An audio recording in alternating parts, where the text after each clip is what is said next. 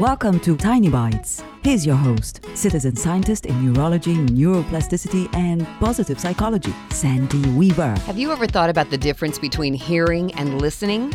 The artist Ana Teresa Fernandez wrote, "To hear is to let the sound wander all the way through the labyrinth of your ear. To listen is to travel the other way to meet it." Isn't that a beautiful way of expressing the difference? We hear things all the time. You're hearing this Tiny Bite podcast, and we have to be present to listen. I will never forget the day the husband and I were walking, and I remarked about how lovely the bird song was. His response was that he didn't hear birds. When he stopped to really listen, he realized that the birds had, in fact, been singing all along, and he just wasn't listening.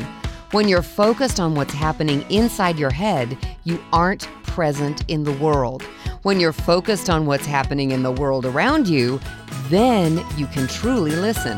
Try it and hear what you've been missing.